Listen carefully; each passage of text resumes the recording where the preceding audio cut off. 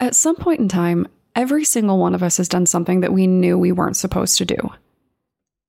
For a lot of us, it starts in childhood, with the average kid lying for the first time at 3 years old. At some point, it transitions into bigger transgressions.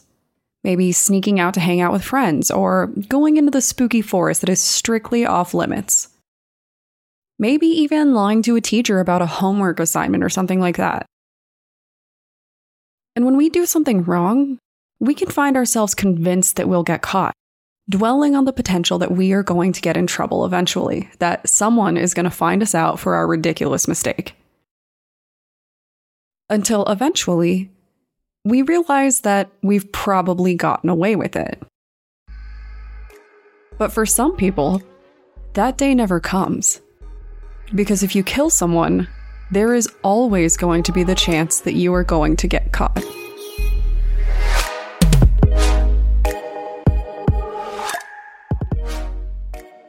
My name is Brienne, and I'm the host and creator of Among the Dirt and Trees, a show where we explore true crime cases that occur out in nature.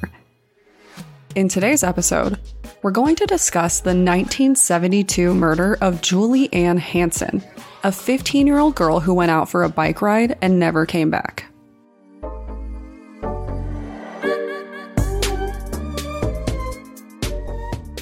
For 50 years, Julie's murder was left unanswered. But in June of this year, police solved her case and are now going through the process to charge and sentence her now elderly killer, because you are never too old to pay for your crimes.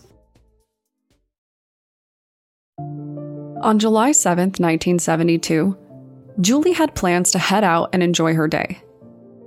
To do this, she borrowed her brother's bike. Her plan? To attend a local baseball game. At the age of 15, I would say that it is safe to assume that she had plans to meet up with friends or maybe even a potential crush. But unfortunately, it seems that Julie's good day was cut short. She never returned home, and her family waited for her arrival. Julie was no doubt poised to be in really big trouble when she got back, but she never did. The next day, her parents called the police, and I do have to say that the full day of waiting did kind of surprise me. By now, we know that the world isn't exactly a safe place, right? There is a reason that we always share a location before going backpacking. I know that I use the hell out of Find My Friends because if I go for a walk with my dog and disappear, I definitely want my boyfriend to be able to at least point police in the right direction.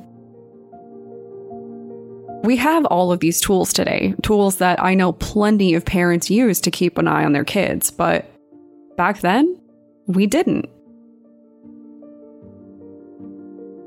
I'm sure that Julie's family just thought that she was out having fun, and sure, she might have been breaking the rules, but initially, I'm sure that they didn't think she was dead.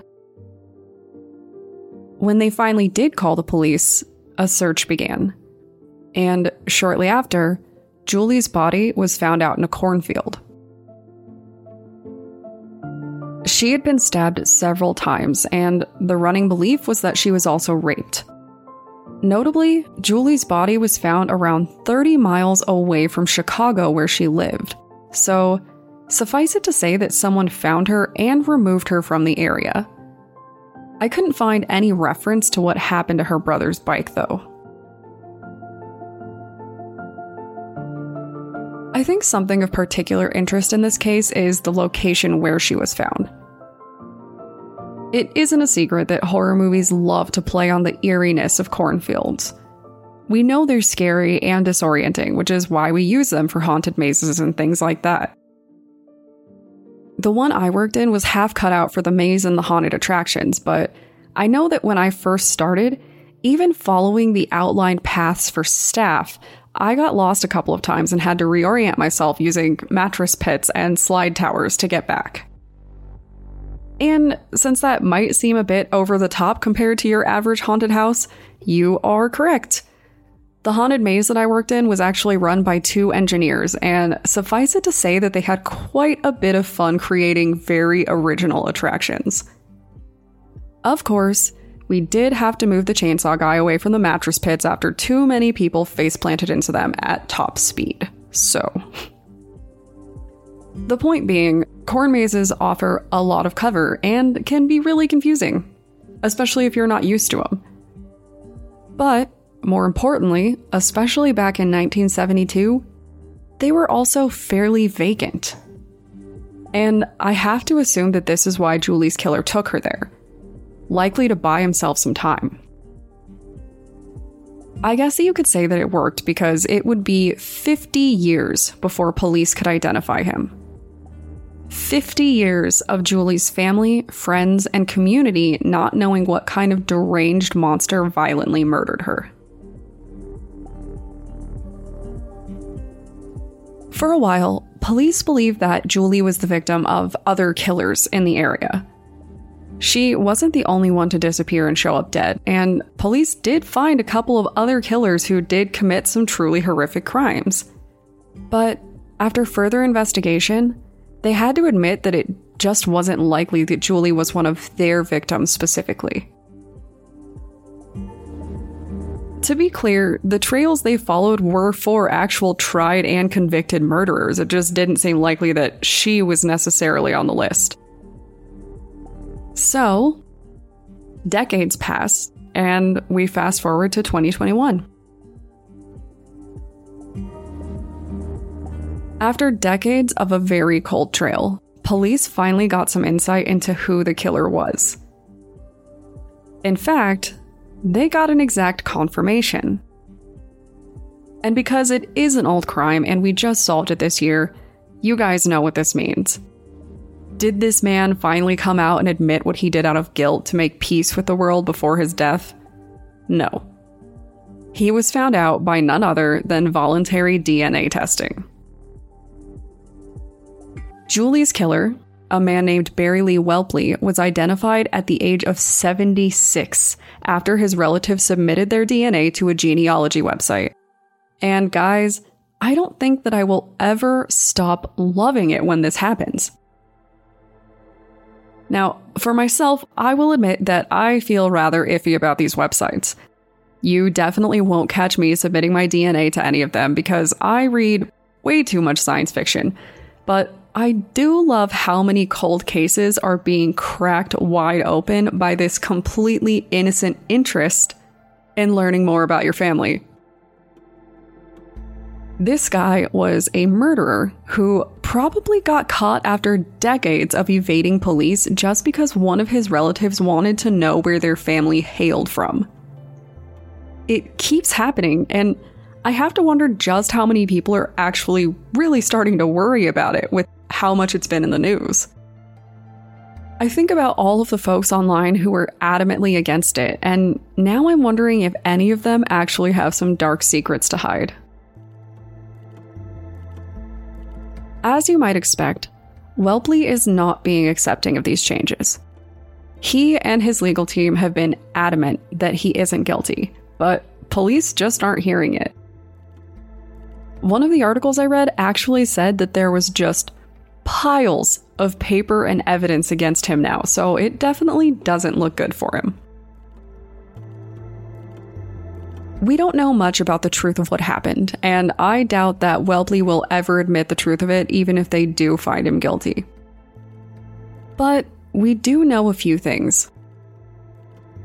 We know that Welpley and Julie were not complete strangers. In fact, he lived about a mile away from her, and from what I can tell, she was fairly well known in the community. She was described as sweet, and she was known to babysit for families in the area. At the time, Welpley was 27 years old.